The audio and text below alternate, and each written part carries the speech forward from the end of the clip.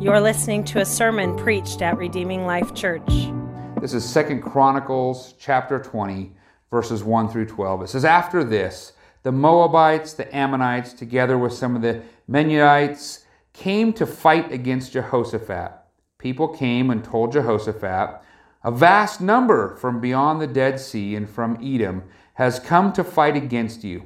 They are already in Hazazon Tamar, that is, En-Gedi.' Jehoshaphat was afraid, and he resolved to seek the Lord. Then he proclaimed a fast for all Judah who gathered to seek the Lord. They even came from all the cities of Judah to seek him. Then Jehoshaphat stood in the assembly of Judah and Jerusalem in the Lord's temple before the new courtyard. He said, 'Lord, God of our ancestors, are you not the God who is in heaven? And do you not rule over all the kingdoms of the nations? Power and might are in your hand, and no one can stand against you. Are you not our God who drove out the inhabitants of this land before your people Israel, who gave it forever to the descendants of Abraham, your friend?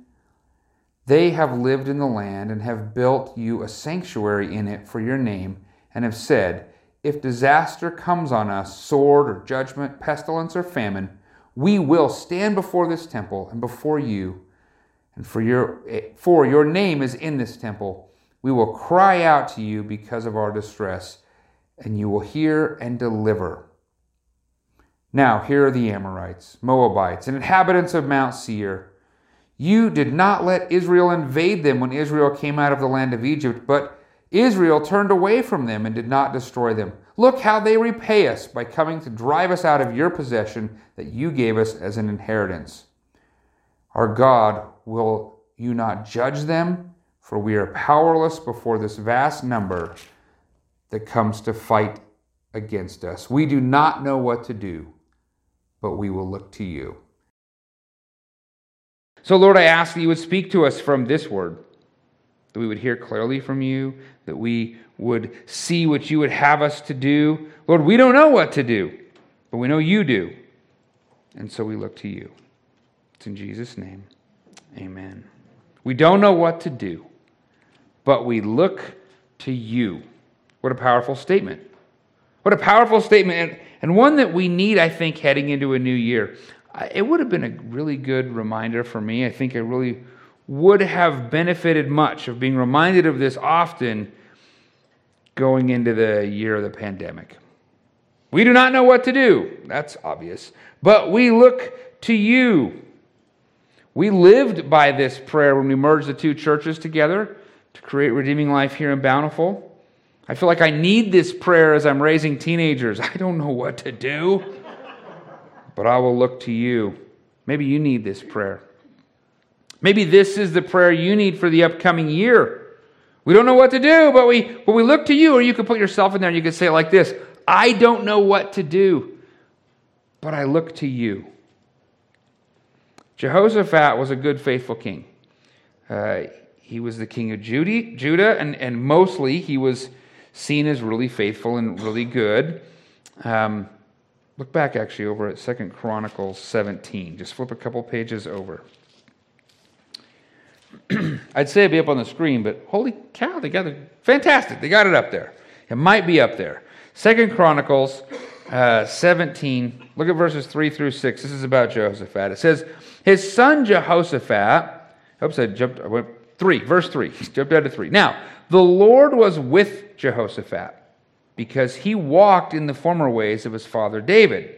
He did not seek the Baals, but sought the God of his father and walked by his commands, not according to the practices of Israel, which was the nation to the north. So the Lord established the kingdom in his hand. Then all Judah brought him tribute, and he had riches and honor in abundance. His mind rejoiced in the Lord's ways, and he again removed the high places and the Asherah poles from Judah. Now he did stumble a little bit later than this. He got himself into a little bit of trouble, but that wasn't everything. And so then later we see in 2 Chronicles 19, 2 through 3, it says, because you have done these things, referring to his sin, the Lord's wrath is on you. However, some good is still found in you. This is a good, faithful king. But now, he's got a big problem. He's got a big problem. These three armies, kind of off to the east, on the other side of the Dead Sea, have allianced themselves together. And now together they are coming against Judah. Judah is the nation in the south, Israel is the nation in the north. And verse 2 says these armies were vast. Right? They were vast. So Jehoshaphat calls everyone together and he says, look, we need to pray. We need to be dedicated to prayer. So he calls for a fast, which is a method of prayer where you forgo your meal times, you forgo your food, which back then you had to spend a lot of time preparing food and whatnot, so that you could give 100% of your attention to prayer. He says, look, we're going to fast, and we're going to give 100% of our attention to prayer. And then verse 4 says that all the people came from all over the place. They came there to the temple in Jerusalem to seek God together. This was serious business. It was a big problem, and it was serious. They had no idea what to do. But they knew they needed to do one thing: seek the Lord. They knew they needed to do that. We don't know what to do, but we will look to you. So if you're one of God's people, you look to God. That's what God's people do. It's just cooked into the definition. So this morning I want us to examine this particular situation, Jehoshaphat's dilemma here from three particular angles, right? Or maybe three avenues of approach. We're all coming from different directions, but they're all going to get us to the same place. The name of these streets we're going to go down, these perspectives we're going to look at are fear, humility, and attention. Okay, so let's start by traveling down this fear perspective. So first, notice that Jehoshaphat was afraid. How do I know that? Because verse 3 literally says Jehoshaphat was afraid. He was afraid. The situation was big. He's afraid. And there's a good reason for him to be afraid. 3 armies, 3 nations, 3 people groups had banded together to attack him. That's not great. That's scary. Right? And the people of Israel had another problem going on already. They were in this sort of weird problem with the rest of the tribes of Israel. There was a civil war, and 10 of the tribes broke off, and 2 of the tribes were there where Jerusalem is. That was Judah down in the south, and the 10 tribes were Israel. And they actually had this really weird sort of Cold War thing going on where occasionally they sort of got along, but most of the time they totally didn't, and they were kind of fighting each other. And so it was weird, and it was difficult, and it took troops, and it took resources. 2 Chronicles 17, 1 through 2 says, Jehoshaphat became the king and strengthened himself against Israel. That sounds pretty good, but he's got to fortify himself against this nation to the north. He stationed troops in every fortified city of Judah and set garrisons in the land of Judah and in the cities of Ephraim that his father Asa had captured. And so he's already dealing with this tension, this difficulty with the nation to the north, his northern border. He's already got a huge problem, and now 3 more armies are coming at him. They're going to make war with him. This is a good reason to be afraid. I think it's important that we remember being afraid is not a sin in and of itself. It is not a sin to be afraid. Fear is an emotion. Fear is an emotion that has been given to us by God. It serves an important purpose. There's a reason we have this emotion in us. Okay, for one, it keeps us from doing really stupid things that may cause us to die and win a Darwin Award in the process. The winners of those awards won them because they apparently had no fear, or they had been drinking way too much. Fear helps us not to do dumb things. It also helps us to know when we should run. Like when a tiger suddenly jumps out in your front lawn. Like, run, lock yourself in. Fear helped me make those decisions. It's actually a good emotion when it does what it's supposed to do. And sometimes fear isn't like that. It's not like the tiger at your door and you just have this adrenaline surging. Sometimes it's sort of this slow burn, slow rumbling thing. Sometimes it's a cancer diagnosis and thinking about the uncertainty of the future. Right? Or it could be a downturn in the economy and a concern that you're going to have to close your business. Or it could be an invading army that's coming across a border. right? And it's changing everything in your whole life. It's going to turn your world upside down. Or it might be the first day at a new school, or the first day in a new job. There are all sorts of things that can elicit this fear emotion in us. Having that fear emotion come isn't a sin. It's what we do with our fear that may or may not be the sin. Let's look and see what Jehoshaphat did, verse 3. It says, Jehoshaphat was afraid, and he resolved to seek the Lord. Did you hear that? He was afraid. Is that really loud and ringy? It's really ringy up here. He was afraid, and he resolved to seek the Lord. And then verse 12, when you get there, it says, we do not know what to do, but we look to you. What would a typical king or a president or a prime minister have done in this situation, in this fear? Right? What would they have done? Would they have looked to God? No, look to the advisors.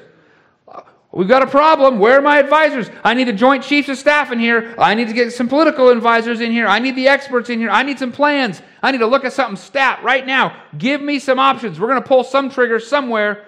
Get all my people. They looked to all those people around them, right? But what did Jehoshaphat do? He looked to the Lord. He sought God. Being afraid, when we have that fear, is an opportunity for us to turn to God. Fear should be the thing that's ringing the bells that cause us to go, I need God right now. I need to pray right now. It's not sinful to have the fear. It's not sinful to have a sense of nervousness or have anxiety. It's how you respond to those things. Right? Just staying afraid, just camping out in pure worry or pure nervousness, that's not good. Adding more fuel to the fear by running around in a panic isn't good. Right? And forgetting to look to the Lord isn't good either. These things aren't good. Jehoshaphat was resolved. He was set to seek the Lord. Now would be a great time. It's the last day of 2023. Now would be a great time to set yourself, to resolve yourself, or to set a resolution to say, I am going to turn to God every single time I sense fear or worry and anxiety in 2024. See what a difference that might do for your year. That's God's way of calling you to pray. Feeling nervous? Pray. I'm afraid? Pray. Every time you feel worried, every time you feel afraid, right then and there.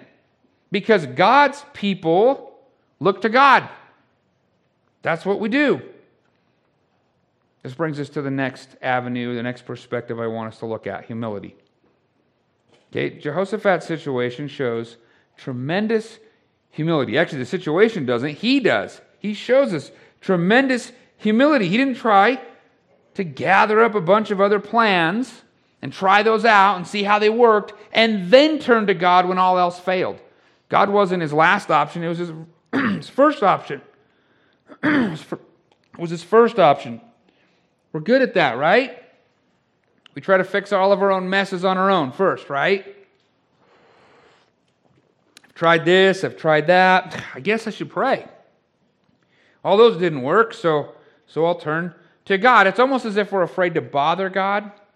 Well, it's small, it's trivial. He doesn't want to hear from me. I don't want to bother him. Now, even though we lose patience with people, some of us more quickly than others, even though our mercy has its limits and we get really burned out with that, God's not like us. Not in this way. His mercy is amazing. His patience is outstanding. We cannot annoy him by coming to him too much. He wants us to come to him constantly with everything. Nothing too big, nothing too small. All the time. He wants to be hearing from us constantly. And if you do not believe me, I have a homework assignment for you. Luke 18, verses 1 through 8 is your reading homework for the day. Go check that out. It's also on the YouVersion app in our event. God wants to hear from us. He's not going to be annoyed. And then when we jump in on our own, see, when we try to deal with our own problems before going to the Lord in prayer and seeking him in his word, we're saying something, aren't we?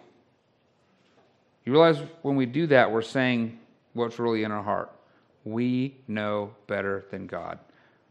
Why wouldn't we go to God right off the bat? Oh, because I think I'm going to try my own plan. I have a better idea. I know better than God. I know how to fix I'm going to give it a try. Our ideas are better than God's ideas. Right? There's something so refreshing, so humble in my soul when I see my children and some of the other children start with prayer. It teaches me, so they like, we don't have anything, we better pray. My kids are so good about that. It blows my mind every time. Oh, we should pray for that person. Oh, I was actually complaining about that person. You're right. We should pray. We should pray for the person broke down on the side of the road fixing their tire. We should pray for the ambulance. We should pray for this. We should pray about... My kids teach me so much, and it is so humbling to see how quick they pray first. Their faith is amazing that way. And then I hear this sometimes, though, when I say, go to God all the time. Go to Him first. Nothing too small. Go to Him. Then someone says, well, wait a minute. Doesn't God help those who help themselves? You got to give yourself a good helper out. You got to do this before He's going to step in. That's a verse you will find nowhere in the Bible. Nowhere. That's a lie from the devil because it's causing you not to turn from God, which is what He wants to do, and causing you to go the other way, which is what the devil wants you to do. Don't turn to God. If you want to maybe edit the statement, you could say it this way, much more appropriately and biblically true. God helps those who humble themselves. God helps those who humble themselves because they're humble enough to go to God and not think they can do it on their own. It takes more humility to say, not my way, but your way at the beginning before you try 6 or 7 of your ways and see if they might work so you don't have to turn to God. Isn't that why we try? Well, if I could just handle it on my own. No, it takes humility to say, maybe I got a solution here somewhere, but God, you help me. I don't know what I'm doing. I have to imagine that as the power just blipped out here, the guys in the sound booth were like, Lord, please help us because we don't know what to do. And everybody ran back there and they got it all up and running and fixed. Right? We do that first. Pray first. It takes humility. Our God is not a God who wants us to exhaust all the other options first and then come knocking for help. Like, oh, well, I guess now I can help you. He wants us to seek Him at the very beginning. He already knew we had the problems before we knew we had the problems. He wants to walk with us in the solutions of the problems. He wants to be highly involved with every single aspect of our life. So He calls us to Him first. Also notice that Jehoshaphat did not start just soliciting from all kinds of advice from all kinds of people. You know, even if they look like it's godly people, these are my friends in church, these are the prophets, these are the advisors. He didn't go out and just start seeking from all of them first. Right? And then select the piece of advice. Okay, got all these options. I'm going to select the one I like the most. Oh, that's pretty good. I'll take 2 or 3 people, they said that. Because it's not who says it the most.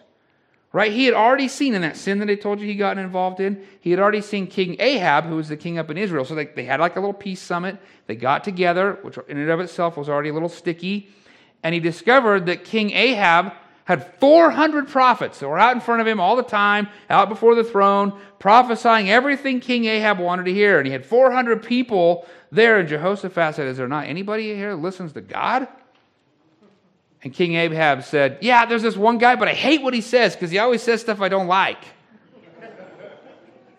Right? And where Jehoshaphat sinned is he kind of went along with a little bit of that instead of trusting God. And he learned a serious mistake. That went badly. Right? But don't we do that? I'm going to solicit from all these people and whatever I'm hearing from the most.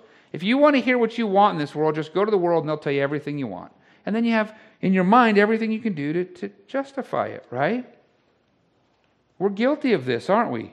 Or we even go to our brothers and sisters and we look for this sort of godly advice, and I put it in air quotes because we're kind of maybe getting good advice, but we're not really gravitating to what we know is from God.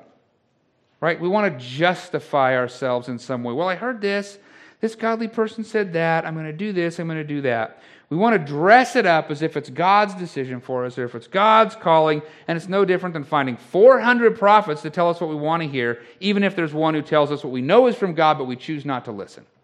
We do this, right? Well, I got this problem. I'm just going to keep talking to everybody until I hear what I want to hear. How do we know? How do we know when that's what we're doing? Because, you want to seek godly advice. You want to hear from, maybe God is using the people. He used that one prophet to speak truth. How do we know when we're doing that? Here's the test. Because we'll hear from 3 or 4 people and recognize it's from God, and instead of stopping looking for more advice and going with that, even though we know we keep soliciting for more. Well, that definitely sounds like what the Bible says, but I don't know, and we won't just do it. We'll sit in advice solicitation mode, thinking mode forever when we already have the answer and we already know. Or, another way we know is we spend more time in conversation with people about our problems than we spend in time with conversation with God about our problems.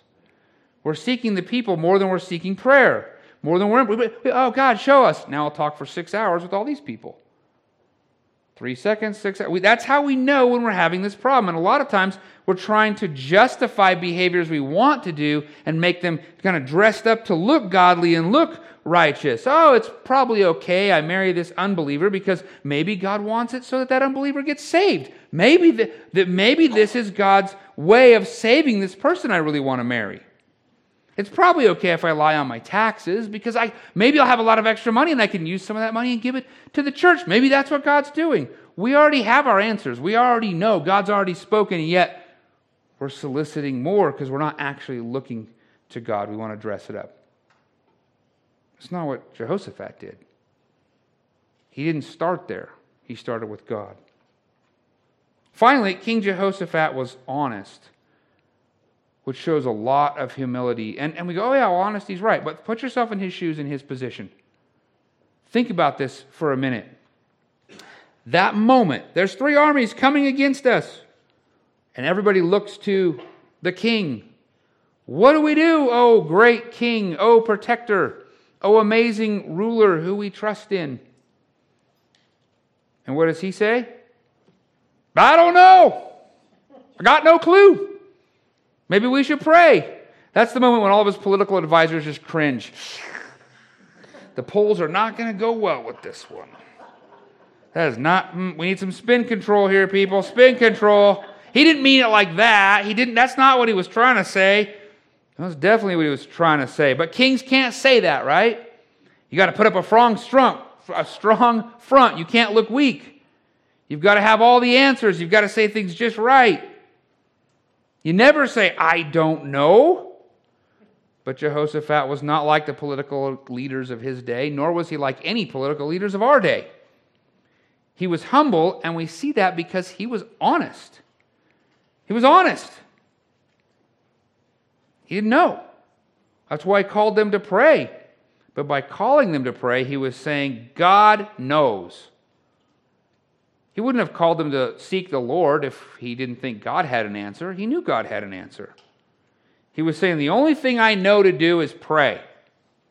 Jehoshaphat was saying, don't look to me. I don't know. Which brings me to my third perspective, the third lane we're going to go down, and that is our attention. It says, we look to you. And they prayed. They looked to God. They gave their attention to God. When scary things happen, when difficult things come, right? Really the big, difficult, hairy things in life, we look to the person that we believe is in charge and has the ability to help us, don't we? We look to someone. You see it in little kids. Something's happening. They look to their parents. Right? We look to the person who can actually help us. We look for the person with answers. It's the natural thing that we do. So when these things happen, who are we going to look to?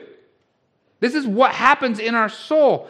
This week, while my family was headed to Boise, going to see Grandma, we were involved in a 20-car pileup on I-84 that blocked the freeway for 2.5 hours. Okay, it's exactly what you'd expect. It was foggy, icy, pretty soon brake lights, headlights, brake lights, cars smashing everywhere, piles of cars crashing, everybody trying to stop. We're trying to stop. Oh no! Right? And by the grace of God, we were able to get over to where the rumble strip was, clearing just enough room, and another car was able to crash actually over here to allow a semi-truck driver who was not paying attention, going 50, 55 miles an hour, which was the speed we were all going on these conditions, not to stop and literally hit the car that was right in front of us and blow them 50 feet out of this way. It smashed their car to smithereens. And as soon as all the cars were stopped, you run over, you go check on them, and I look around and I just see chaos like all around me. I mean, it's a 20-car pile up, and then all the other cars that didn't get in a wreck were still slid off the road in every direction. It's just absolute chaos. What do you do? Right? What do you do? And I'm sitting there thinking, okay, what do we do? Now, I did pray, but I'll tell you, there's something very comforting about talking to a dispatcher and knowing there's somebody on another end of the line, help is on the way. I mean, getting information. It is very comforting when the police cars start getting through the wreckage and showing up, and now you have police officers, and everybody's just looking to the cops and looking to the firefighters and looking to the ambulance like, I don't know what to do, but I'm going to trust that guy. Right? That guy has some answers, right? So we didn't make any decisions on our own. We looked to the first responders. We looked to the people who could help us in a crisis, and that's just an earthly situation. As Christians, we should always say, I'm going to look to God, right? He might even bring those people. He brought the first responders, right? We look to the people who can fix our problems, which should tell us quite a bit about who we're looking to in the world. Why bother? Most of them aren't going to fix your problems. Jehoshaphat said, this is bigger than me. This is way above my pay grade. This is outside of the scope of anything I have any handle on. Yes, he's been given a responsibility to be the king of the people of God, but this was beyond him. He says, look, I don't have the answers. I do not know. He understood that only God had the necessary understanding. I can't have a war on my north, 3 countries on the south. We're completely surrounded by, I don't know. God knows. God has the understanding, God has the knowledge, God has the perspective, and God had the power to deal with this coming attack.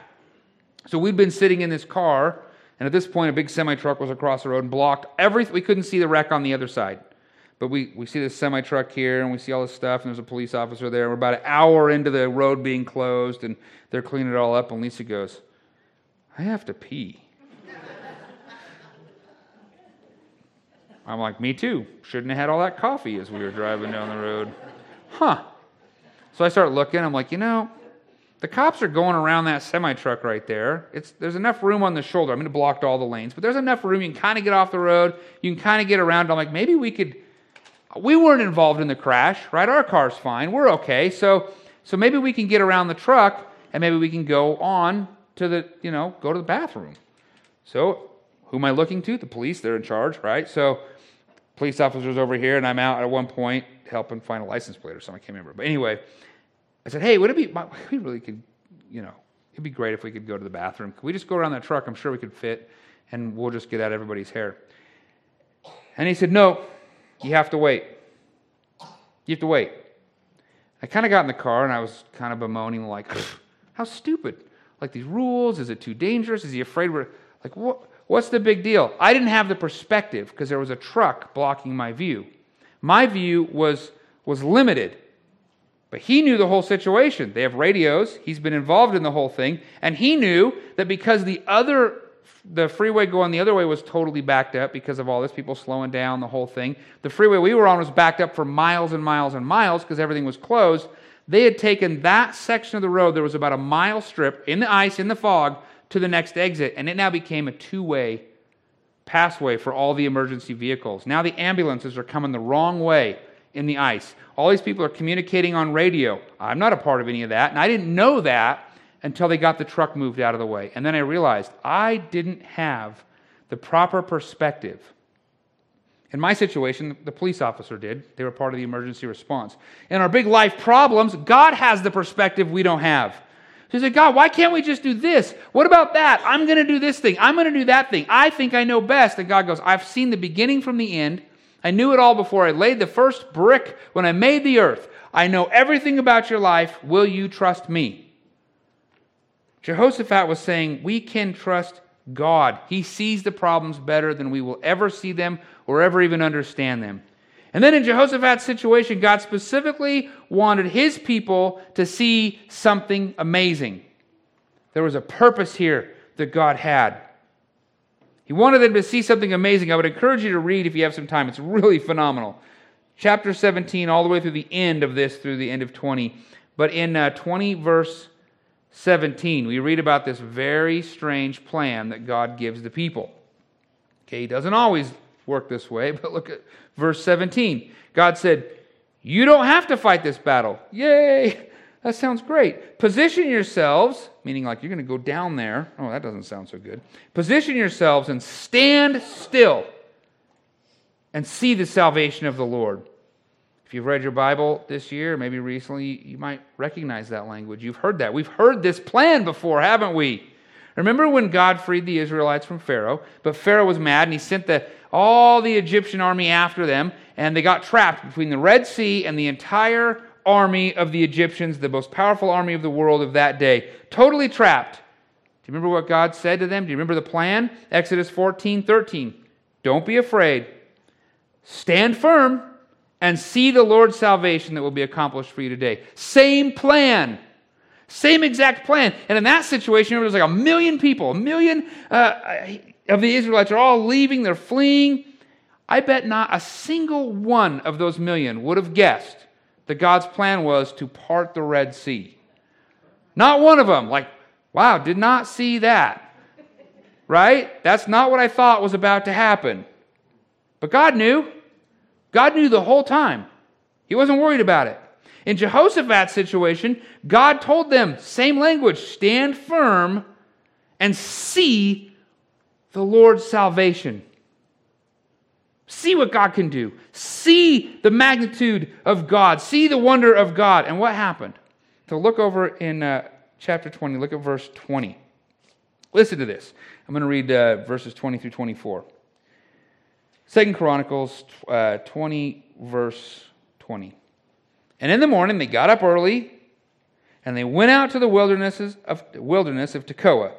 And as they were about to go out, Jehoshaphat stood and said, man, what a good king. Hear me, Judah, you and your inhabitants of Jerusalem. Believe in the Lord your God, and you will be established. Believe his prophets, and you will succeed. That was like his rallying cry of encouragement. Then he consulted with the people and appointed some to sing for the Lord and some to praise the splendor of his holiness. When they went out in front of the armed forces, so did you catch that? The worship leaders and the singers are out in front of the army. Not a great pitch for joining the worship team, but you're going to sing praises and you're going to praise God. They kept singing. Here's what they sang. Give thanks to the Lord, for his faithful love endures forever. The moment they began their shouts and praises, the Lord set an ambush against the Ammonites, Moabites, and the inhabitants of Mount Seir who came to fight against Judah, and they were defeated. The Ammonites, here's how it happened. The Ammonites and the Moabites turned against the inhabitants of Mount Seir and completely annihilated them. When they had finished with the inhabitants of Seir, and get this, they helped destroy each other. When Judah came to the place overlooking the wilderness, they looked for the large army, but there were only corpses lying on the ground. Nobody had escaped. I did not see that coming. I mean, they're probably like, did you see that coming? No, there's no way you saw that coming. Nobody saw. You did not see that coming. Hey, King Jehoshaphat, you see that coming? He's like, nope, no idea. Nobody saw that coming. The three armies wiped each other out all the way down to the last man. Like literally everybody's laying there dead. The last two guys, Moabites and Ammonites, are like, all right, this is it. It's just down to you and me. And they both get each other at the exact same time and drop dead. You can't make that stuff up. God had a plan. There is no way that Jehoshaphat could have come up with that plan or executed that plan. But it was no problem for God, which is why they looked to God. Because he's got the whole thing worked out. God's people look to God, and then God gets glorified in it. Okay, it gets crazier.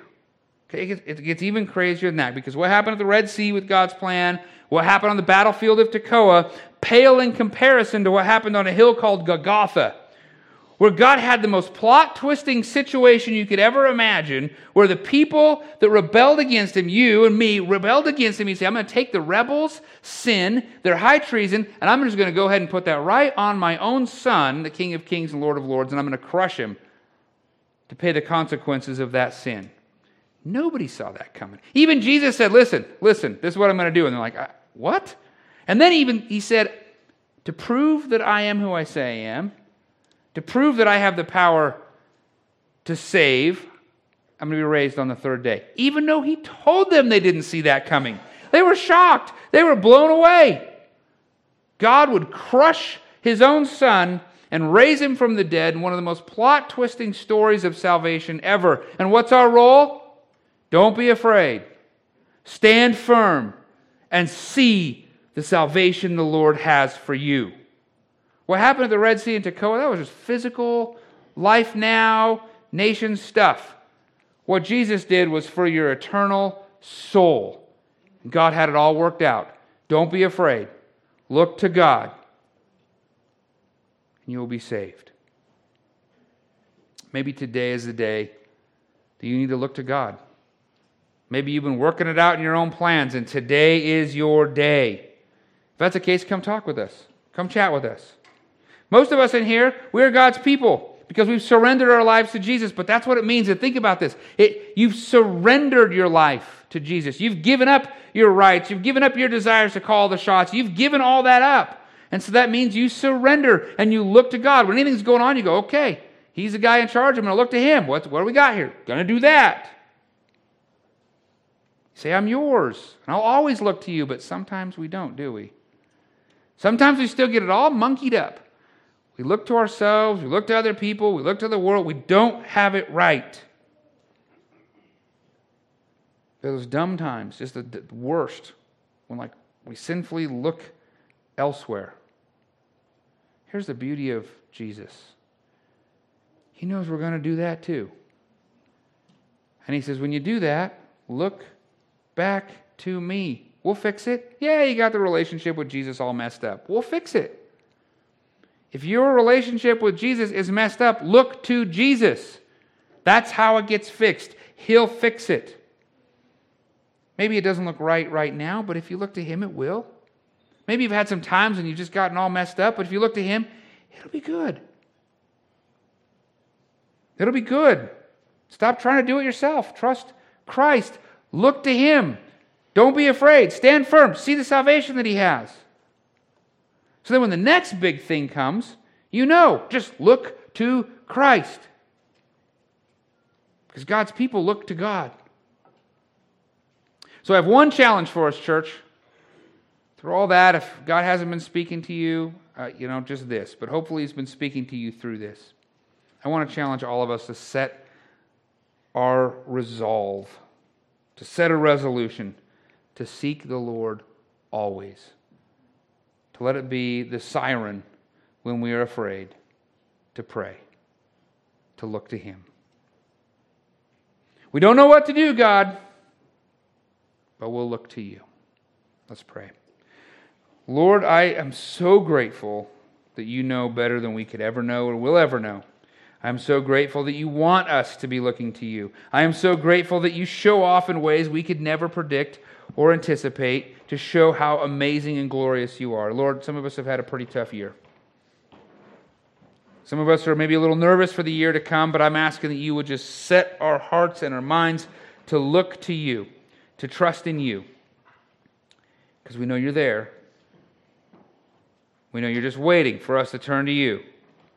We don't know what the solutions are going to look like. We couldn't even guess. But we know you have the best in mind for us. It's in Jesus' name. Amen. We'd love to have you as our guest. For more information, visit redeeminglifeutah.org.